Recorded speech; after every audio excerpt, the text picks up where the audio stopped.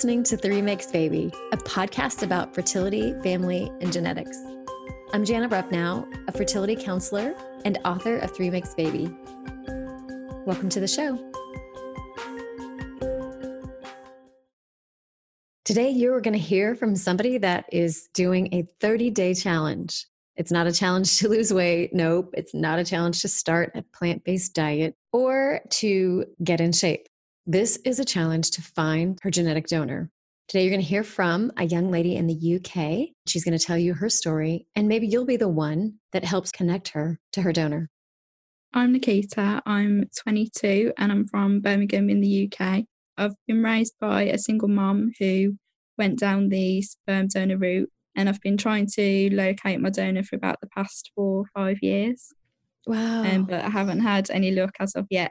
4 or 5 years. And yeah. So you've been trying to look for your donor, and you, I assume that it was anonymous, and so you have very little information about your donor? Yeah, so it was anonymous. I was born in 1997. So in the UK then, all donors were anonymous and they only took sort of basic information. But from 2005 onwards, it changed so that anyone who donates now in the UK, their children will get the identifying information at 18, but anybody before that time can still only get non-identifying, which is what I have. Oh, so you're not in that cutoff that's included? No. So you can't get the information? No, I just have some basic non-identifying things about him. Okay. And have you tried genetic testing and that hasn't come up with any answers? Yeah, so I DNA tested with Ancestry and 23andMe. Mm-hmm. I haven't really had many close matches. I had a third cousin match who I think is from my donor's side, but he doesn't really have a very big family tree to work with, so it's been quite difficult. I've tried to trace it back with that, but I haven't had any luck. Okay. I've sort of been hoping that like a half sibling or a closer relative would pop up, but I haven't had anything. Yeah.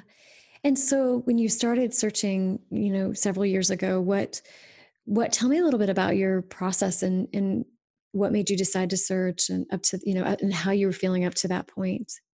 I think I started it when I was 18 because I thought you could only access the non-identifying info at 18, but I think it's 16. So just when I got to that age, I thought I wanted to find out a little bit more. So I applied to the HFEA, which is an organisation that they store all like the non-identifying donor information, and you can apply for that at 16. And then I obviously received that through the post, and I think just finding a bit out about him sort of set me off to wanting to find out more. And then that's when I turned to DNA testing and tried to continue on from that. Yeah. And so the HFEA is an organization in the UK that stores all of the demographic and contact information of donors that are basically used through fertility clinics or through the national health system. Is that correct? Yeah, and they just obviously store everything, but they can't obviously give away identifying details. And do you know who they're regulated by or governed by? No, I'm not too sure. Okay. They were only set up, I think, in the 90s or something. So obviously before that, no information was really documented. So there are some people, I think it was pre-91, they don't have anything on the donors, so they can't access any information. Okay. Yeah. And right now there's no appeal process for you to petition to get that information from the HFEA? No. I mean, I've heard of people that have contacted them, but obviously they can't give out anything, so you're not able to access anything. Yeah. And so tell me the ways that you've gone about trying to find him so far. So obviously I did the DNA testing. I sent out loads of messages to different people on the DNA sites, trying to work on family trees. I actually found out that I was part Cuban. So I joined this Cuban genealogy group on Facebook. They're really helpful with how to trace family trees, and I've had loads of information from like relatives I found on there Wow. to try and help me. That's pretty cool. Yeah. And Yeah. then you did a post. So tell me a little more about your social media campaign to find him. Yeah, so I'm at university studying fine art, Mhm. and I based my project last year on donor Oh, conception. cool. Okay. It's something Mhm. like I've continued to do this year for my final year. And I'm sort of writing a dissertation on how you can think creatively and how that can help somebody find their biological family. So I Mm. was looking at how I can approach the search different ways rather than just through DNA testing. Mhm. So I sort of started this campaign through Facebook and Twitter, Mhm. attempting to find him within 30 days. Oh, wow. Um, so, It's like a so I made, challenge, right? yeah, I made these little cards, and I gave them out to people in London, Uh-huh. which is where I was conceived, to like follow the Facebook page and so they could read my story on there. I spoke to a few people, a few members of the public about it. So you probably didn't think your campaign would go all the way over, spread all the way over to the United States, did you? No. Well, a lot of people listen to and follow my profile on Instagram, and then listen to this podcast that are from and in the UK. So it won't just be for people in the US, but it'll be people for actually all over the world that listen. So, if is it more than likely that he was a citizen of the UK or is a citizen of the UK? I believe so. I don't really have much. There's nothing on my information about where he was born or anything, but I found out you have to live within a certain like radius of the donation clinic. Mhm. So I'm assuming he must have lived in London at the time of donating. Okay. Um, so I'm not sure. And how many days are we into the campaign so far? I think about 10. 10 days. Okay, you're doing really Yeah, 10 well. or 11. Because I think Yeah. I found you maybe on I must have found you like on day one then, because you Yeah. went on vacation and came back, and we had time to set this up. So, well, good. Well, I hope to get this launched within the 30-day time frame so people will be able to listen to it and maybe spread the word around. Yeah, I hope so. Are there any clues or identifying information that could help that you could share that people might be able to identify? You said part Cuban. Is that on his side or would that be on your mom's side? I believe that's on his side Okay. because I've traced my mum's side quite far back, and I don't have any trace of that, so I assume that's him. Okay. So part Cuban, Yeah. maybe. What were you told by the HFEA? I had the basic physical characteristics. So obviously, like he had hazel eyes, dark brown hair, quite short in height. Mhm. He worked as an electronic engineer. He liked science and sports. Mhm. And he was also born in 1949, so he'd Okay. be 70 now, which is obviously quite an age Oh, for a yeah. donor, really. Yeah, Wow. He'd be 70. yeah. Yeah. He'd be one of the very, very early donors. And back then it was, at least over here, it was very secretive. Was it also secretive there in the UK? I think so. I mean, I don't know when he would have donated, but I found out I was the first of my siblings. So that was in 1997. So Mhm. he probably would have been about 50 Okay. when he donated. So I'm assuming it might have been a little bit more spoken about then. Yeah, maybe. And he Yeah. was, and then how many siblings or half siblings do you have? I have 12 Mhm. donor conceived, but he has children of his own as well. So I'd probably have half siblings that are in their 40s, maybe 50s, which is quite Mhm. strange to think of because obviously I'm Yeah. only 22. Yeah. And how did you find that out about him, that he had about your half siblings and about his biological children? So I found out about the half siblings through the HFEA as well. You can join Okay. donor sibling link, which you can join to be put on a register. And then if any of my other siblings apply for information as well, my contact details are on there. But I was like the first to apply out of my ones. So my information's on there. And if anyone else does apply, they'll be able to contact me. And Okay. then I found out about his own children from the non-identifying info I have. It just says own children and he's put yes. So I'm not sure how many he has. Wow. I It's interesting that at 50 he decided to donate. A lot of times you hear about young men donating, they're in college or they're medical students. Do you have any Yeah, ideas? Did they make any notes about his motivation for donating? I didn't know. They only gave a little like statement he'd given, but it was just about him in general, not his reasons for donating. But it's something I often think about, sort of young donors. People often say, were they donating for the money, or was it just something that they just decided to do because they were so young? But I think at 50, it might have been a little bit more thought out. Mm-hmm. I'm not too sure. It's something I think about, though, the age, because it's quite an age to decide to donate. Yeah. Yeah, it is. Yeah. And to remain anonymous, because you think if maybe at 50, if he was wanting to help a family or had been touched by infertility in some way, that he would have been more open to being known who he was. Yeah. Yeah. Yeah. So what makes you want to search? I know that I certainly come from a place where I understand, because I was adopted when I was 6 weeks old. So I've actually searched for my birth parents. And so I definitely get it where you're coming from. But Yeah. just for those listening, what for you, what was that main motivating feeling of wanting to know who he was? I think it's sort of a lot of questions that other people ask. So I don't really look much like my mum, and I have a half sister who's from my mum's previous marriage, Mm-hmm. and she looks a lot like my mum when she was younger. But people often say that they assume I must look like my dad, and Mm-hmm. that it's hard to know what to say back to that. It And is. as I sort of got older, more people picked up on it, and Mm-hmm. because I've got quite dark features, probably because if he was part Cuban, Mm-hmm. people pick up on that as well. So they ask like what my ethnicity is, and it's hard to say when you don't know what to tell them. Yes, So I it's think true. it was, when I was sort of getting questions from other people, that's when I thought I wanted to find out a little bit more about where I come from. That's true. It makes sense. I think people forget and take for granted that that's such a common question that we talk about is ethnicity. Where did you get your looks from? And when you don't know, when you're someone who actually doesn't fully know that information, it is hard to answer that question. And you want to be truthful. You don't want to just make something up. I assume maybe some people don't mind doing that. But, for me, I remember always I knew a little bit about my ethnic background, and I liked sharing that. So people say, well, what are you? Well, I'm part, Irish and English. And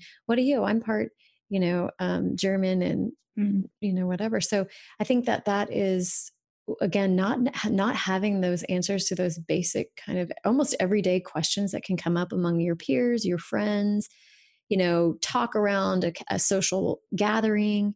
It can become very common small talk. And if you don't have that answer, it becomes really awkward, and you feel like you feel different. You feel that you feel different for not knowing that.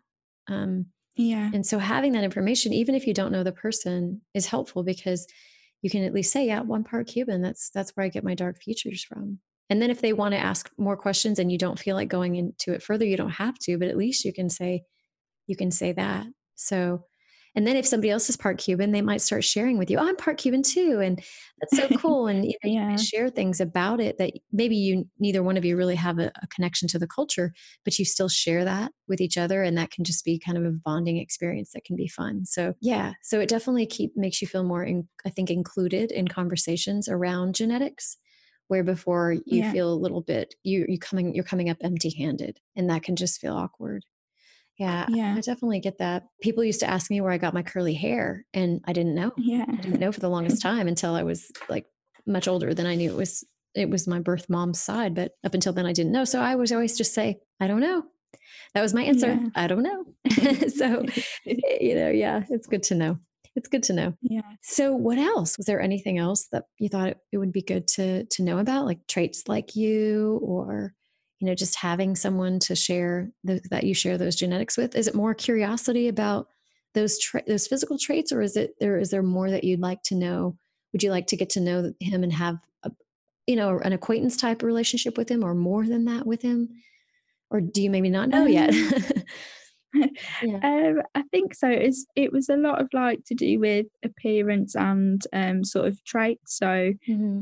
I obviously study art, but nobody in my family really is like artistic or creative. And Oh. I was wondering if maybe that was from him, or Hmm. whether he ever did anything like that. Yeah. Um, Yeah. yeah, so that as well. That's right. So that's neat. So you have this artistic ability, and that's unique. And it is so interesting to know if that is a genetic tendency, and if you share that trait with him, then it makes you feel like there's a little bit of that. At least for me personally, that there's a that puzzle piece is filled in, and Yeah. so it just makes more sense to Mm. who I am when I learned certain things about my birth family. I have an uncle who loves to, a birth uncle who loves to, and I talk really about things, and he just, he kind of preaches like in a way, and I can't remember what they call it, but I kind of had to laugh because like I can get that way sometimes. So I'm like, Yeah. okay, see, it's not my fault. It was genetic. I can't help it. So it gives you like a reason to say, this is something that about me is it's there for a reason. And there's other people that have this too. And it can feel good, even if you don't want a relationship with that person. It still is good to know, that's where it came from. Okay. You know, it puts all those Yeah. pieces together and makes you feel like you can see the whole picture of who you are. And I'm speaking for myself, but I definitely get that. People say, well, why would my child want to search? Why would they do that? Or why would they, or I don't want them to search because I don't want them to look for a replacement parent. And I know as an adopted person, it's hard to it's hard to get people to understand that most, at least in my perspective, most people aren't looking for a replacement parent at all. They're just looking for missing pieces, missing clues, Yeah. genetic clues that make up who they are. Do you agree with that? Or do you find that, I mean, because I can't speak for everybody. Everybody is different. And some people are looking for a relationship, and that's totally okay too. So, Yeah, I think it's more of just the not knowing about the basic things. mhm. So, like one of the things when I put the post out on Twitter, I had like a lot of positive feedback, but there was a couple negative, Mm. and one of them was saying like, "What do I expect to say to him if I found him? Do I just want like a happy family, stereotypical thing?" Mm. But it is nothing to do with that, really. I mean, if he was open to a relationship, I'd be happy to get to know him, but it's more of just wanting to know, do we share certain traits and Yeah. what's he like as a person? Mhm. Like, I wouldn't expect him to play like the father role, Yeah. which a lot of people seem to assume if we're searching, that's what we're looking for, but Yeah. it's not. It's more of just filling in the missing pieces. That's right. And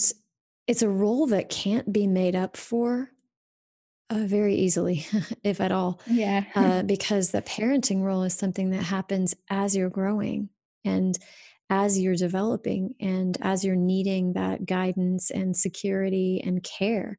And so once you're past that point, you're an adult and you don't need the parental everyday interactions, then no one can really make up for that. You can't go searching and find somebody and say, "Oh, now this feels like my dad." It's not going to feel like a dad, even Mhm. if you wanted it to. It wouldn't, because of just the nature of attachment and parenting. And so, yeah, I think that is a misconception that people don't understand that it's not something that you can find. I read this. I don't know if you've read Inheritance by Danny Shapiro. I haven't, no. It's really good. It's great because she recently found out she was donor conceived and she was in her 50s. And Oh, she writes about her whole experience and her search and finding her donor, who is a doctor, and, how he wasn't open to knowing her at first. And then, eventually he thought about it and realized that, that it was best for him to try to at least be open because she would not want to know who he is. And so, it's a really deep and insightful look at being donor conceived, and especially when you found it out later in life and you thought you were something entirely different. But one yeah. thing that this one scene is one of my favorites, and she's talking with the new wife of her donor is married, and she whispers something to her and says, "Hey, your dad, you have a good daddy," or something like that. Well, she had lost her father. Her father had passed away when she was little. And she Mm. said, it was such a bizarre moment because for her, she said, knowing her donor, knowing him allowed her to put the pieces of herself together in a way that would comfort her for the rest of her life, but that he was not her daddy. Yeah. And I think that's such a beautiful statement because it speaks to the fact that's exactly what people that are donor conceived and adopted are looking for. They're looking for pieces that bring you comfort, just like I talked about. You said you're artistic. This is where I get it from. That brings me Yeah. comfort. But that can't ever be your daddy, and not especially the word daddy with 2 D's and a Y, which is, used for when you're little. You're a little kid Yeah. and you call them that. So that's just yeah. So I definitely I see that. And I do know there might be other perspectives on the show, on the podcast, that where they have developed a relationship and they do call them dad. And I want to hear from those opinions too, because everyone is different. And that's something I've learned in this, is that it's so important for us to be respectful of each person's experience and how different they can Yeah. be and the different needs that are there. And Mhm. but a lot of people do say what you say, is that they just want to know about those traits and those genetic connections. So, Yeah. well, I am so hopeful that this 30-day challenge will work. I think that it will be really fascinating. And will you include it then in your dissertation and write about the conclusion of the challenge as well? Yeah, so I'm planning to document like what I do on different days and Mm.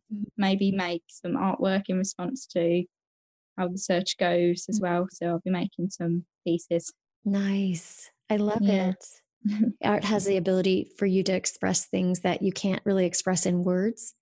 And so I can't Yeah. wait to see the pieces that come out that you produce from this search and from this process of discovery. Really, it's about self-discovery, isn't it? Yeah.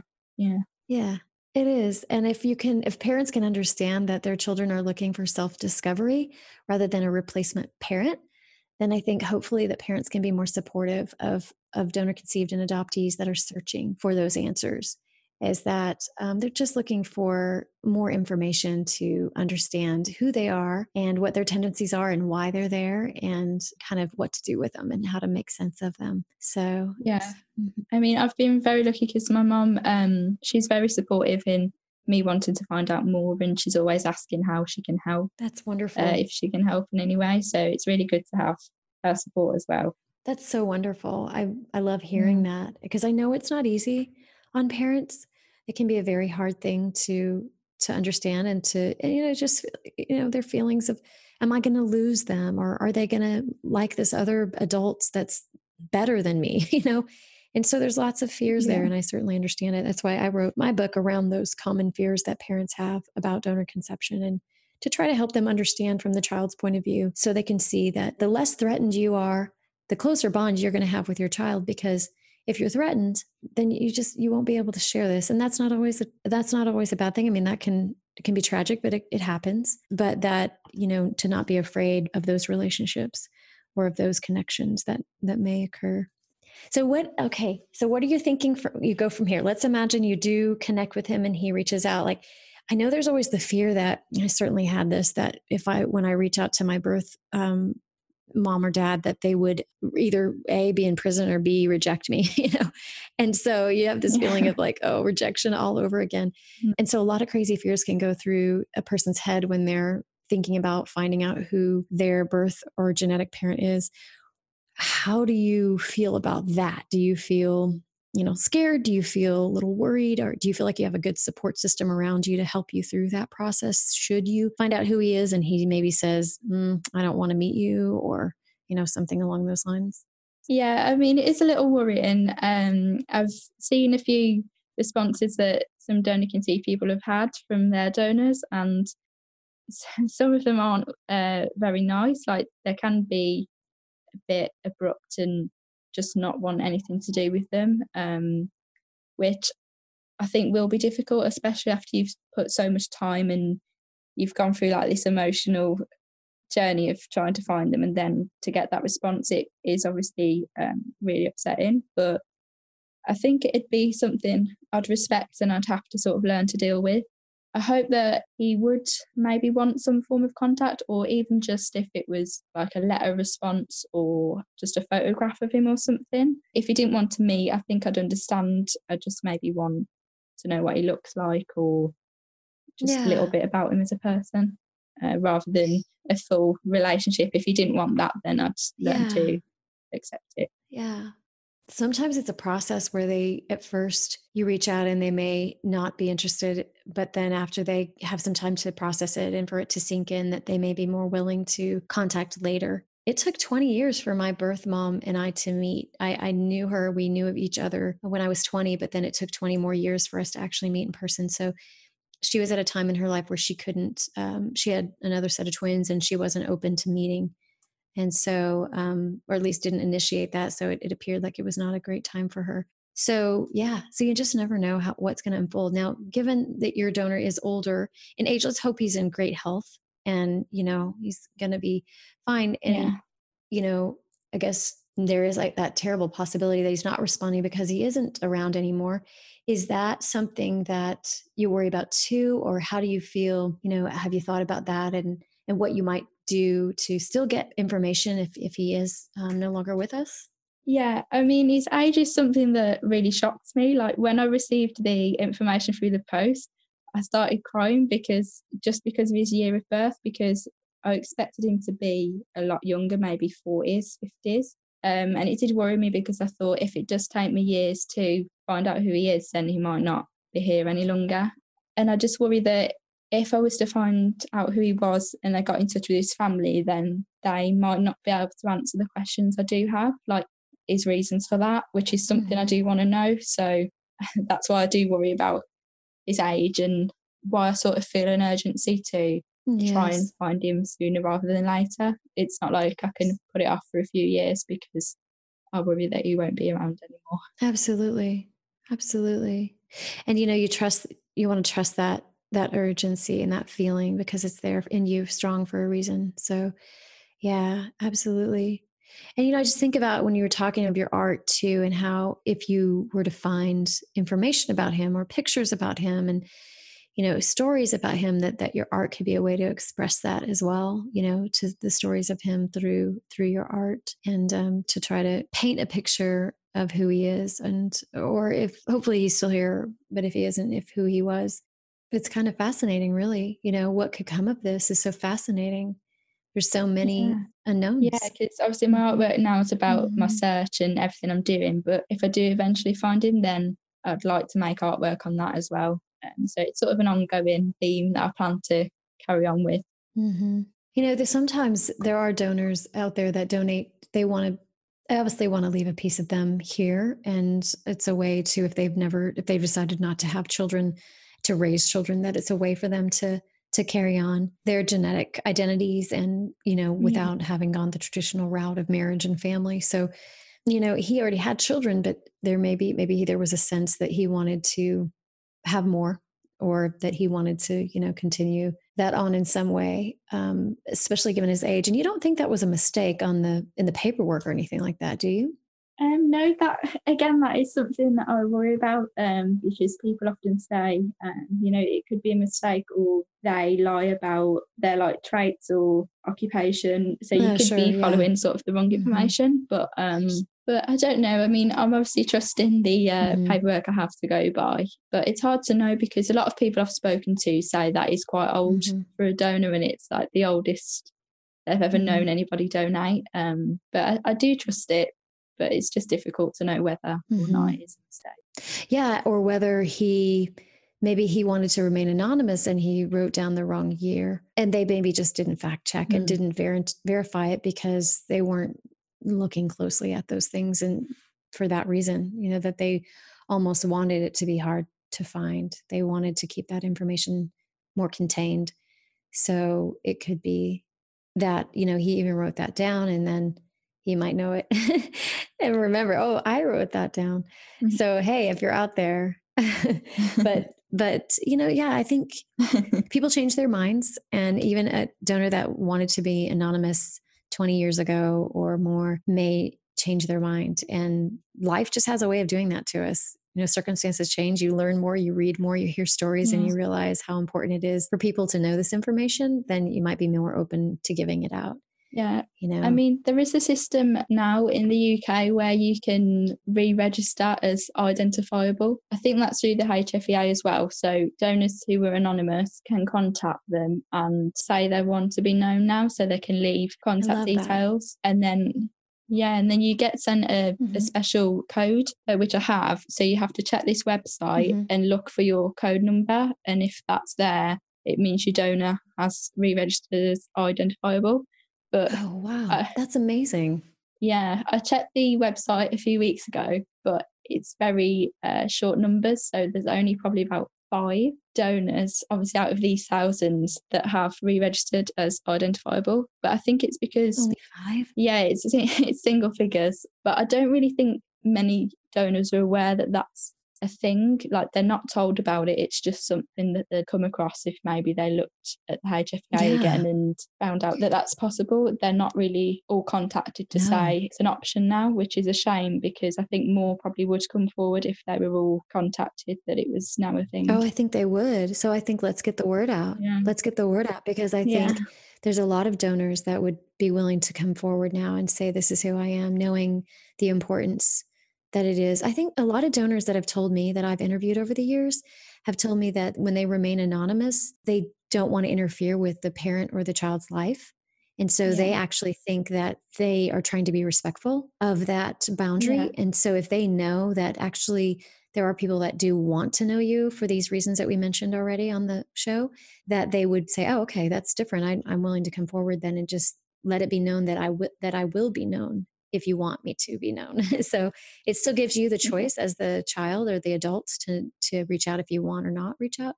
I like that. I think that's great. So I'll definitely put that information out there. And yeah, I hope you'll definitely come back if you do find him, if he does come forward or you get information. I hope you'll come back and tell us about it and keep us updated on what's happening with you. Thank you. Thanks for the opportunity as well. If you have any information about Nikita's donor, you can reach out to her at her email address, which is in the show notes. And if you were a donor and you were anonymous between August 1991 and March 31st of 2005, you can choose to remove your anonymity through the Human Fertilization and Embryology Authority. That's the hfea.gov.uk. If you go to their website, you will find a page where they explain how you can remove your anonymity. And there's also some support. So once you remove your anonymity, you can't undo that. So it's important to be aware of that. And you as the donor cannot contact the donor conceived person. You will just have your name on there, and it's up to them to contact you if they are also interested. So I think this is a great service. If you're open to being open, then go remove your anonymity and know that somebody might be looking for you out there to get more information. The HFEA website does say that it is natural for people to be curious about people that they have genetic connections to. Do they share traits or interests? Do they look like me? It's very natural to wonder these things. And often donors want to know how the offspring are doing and if they're doing well.